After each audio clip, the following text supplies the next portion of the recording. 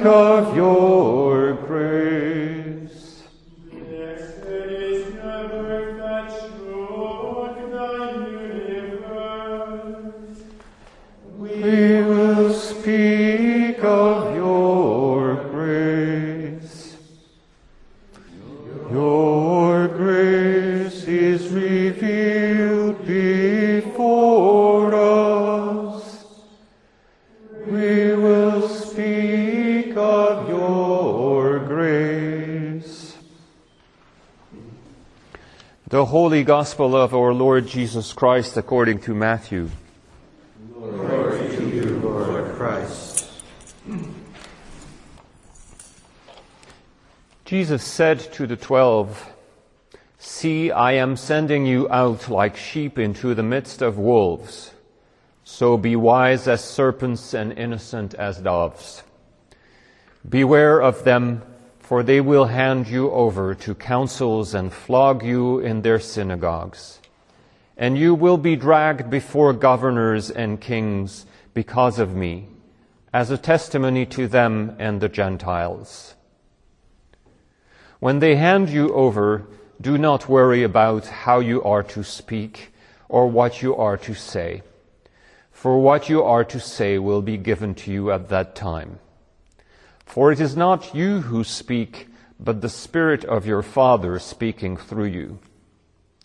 Brother will betray brother to death, and a father his child, and children will rise again against parents and have them put to death.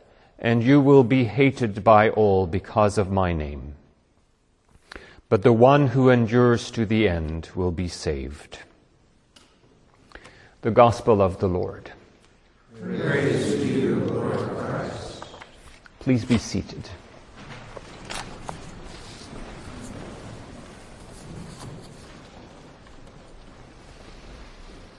Today we receive the ashes of the Reverend Tony Cayless for their immurement in the crypt under our church, also known as St. Michael's Chapel. And you're invited to join us after the service to go down to the crypt and accompany him to the columbarium. Today is an auspicious day to do this. The conversion of St. Paul is actually the anniversary of Tony's ordination to the priesthood. Today, he would have been a presbyter for 62 years. He has long and well served the church. So it is an honor to receive Tony back where he served this order and this community so well. Welcome home, Tony. I got to know Tony and Suzette Cayless in my first years as a monk here at Holy Cross Monastery, between 2004, when I entered the monastery, and 2008, when they moved to Chapel Hill in North Carolina. I remember those days fondly. Tony and Suzette were a great help to our community. Besides great service to the order and neighboring parishes, they also warmly entertained the community and family members at Huntington House, where they lived. Going up the hill on a Sunday night to spend a good evening at Tony and Suzette's was a great way to start a weekly Sabbath. Of course, this 4-year stint at West Park was but a grace note in a long career of eminent and loving service to the church in Barbados and in the United States. Our brother David Bryan has described this eminent career in his eulogy at Tony's funeral. So I will focus on the last several years of Tony's life and our position here as grievers of his passing. I thought of Tony as the quintessential gentlemanly English parson. His diction was perfectly clipped, his words properly weighted and adapted to his audience. He was always kind and cheerful, which didn't stop a glint in his eye to accompany his deft handling of humor. One often met him walking the dog Bruno on the grounds of the monastery. He would always stop for a bit of caring conversation, unless, of course, we were in the middle of greater silence, or Bruno had to chase a gaggle of wild turkeys without further ado. He was an example of benevolent and beneficent pastoral presence. Tony died of complications of Alzheimer's disease. In 2013, my mother died of complications of Alzheimer's disease too. Benign early signs of the disease were discernible by the time Tony and Suzette moved to Chapel Hill to be nearer their beloved son, who is here today, with his family.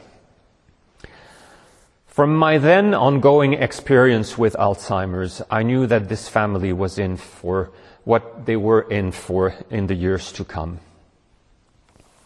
Losing a loved one to Alzheimer's has been described as the long, long, long goodbye. The life of the caretakers has also been described as made of 36-hour days, as eventually constant attention and care is required. Taking care of an Alzheimer's afflicted loved one is a course of endurance. Fortitude is needed whether one feels one has it or not. Eventually we learn that our strength to care is greater than we know, if at great cost to our heart, mind, and soul, and body. As the illness progresses, few indignities are spared the sufferer and his caretakers. One of the hardest part is progressively losing the personality of our beloved. Another is the fraying of old and deep connections as memory gives way to oblivion. This illness is so cruel to both sufferer and caretakers that eventually theological doubts arise. Does God care about our loved one or about us, the caretakers? Is anyone being punished here? Who is our beloved in the resurrection? The man in his prime who knew us and loved us, or the man who no longer knew who he or anyone else was? It is often difficult to remember that the true self, the soul of our beloved, is unaffected by the illness. That very soul is held in love all along by God. And death is a liberation into the new birth of resurrection. It is but a new stage in the ongoing becoming of the soul. It may be of comfort to imagine our loved one in the resurrection, unshackled from the impediments of Alzheimer's, in full bloom of what their true self is in closer union with God. But that comes only progressively to soothe our grief after the passing of our beloved. Long before that, Alzheimer's initiates the process of grieving precociously. While our beloved is still alive, we get to grieve every stage of cognitive and behavioral impairment. We learn to grieve the loss of what relationships were before the slide into oblivion. We progressively lose the one we knew so well, even before their natural death. And after that death, we find it hard not to let the painful last years of decline overwhelm sweeter memories of earlier stages of his life and our relationship with him. Eventually, the better memories will reclaim their due place in our remembrance too. There may be also unearned guilt in the caretakers for the times when we lost hope, we lost patience, we lost our temper. The unremitting nature of this illness means that it is nigh impossible to be the perfect caretaker all the time. And in remembering those times, we need to turn to God's love for us in our own frailty. God is fully reconciled to us, no matter how flagging our care may ever have been.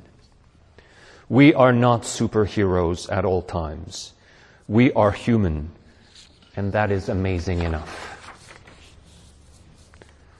Whatever our pain and grief is or may have been, we need to remember that instead of explaining our suffering, God shares it. God is with Tony now. At no moment was God ever away from Tony. Not in his moments of utter joy, nor in his moments of pain and sorrow, nor in his moments of withering consciousness, nor at the time of his death. God was always with him at all those moments.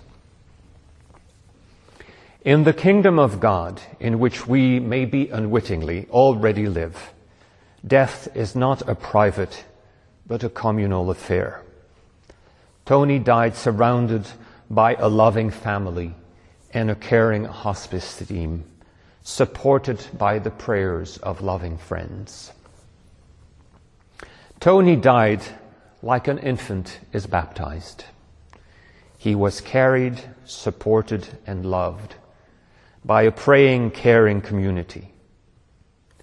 We are all part of the body of Christ.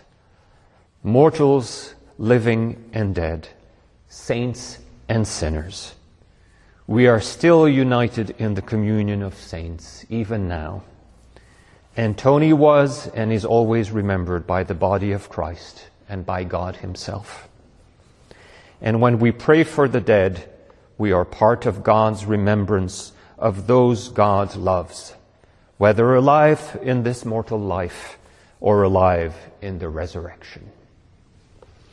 We will keep you in prayer, Tony. Welcome home. Amen.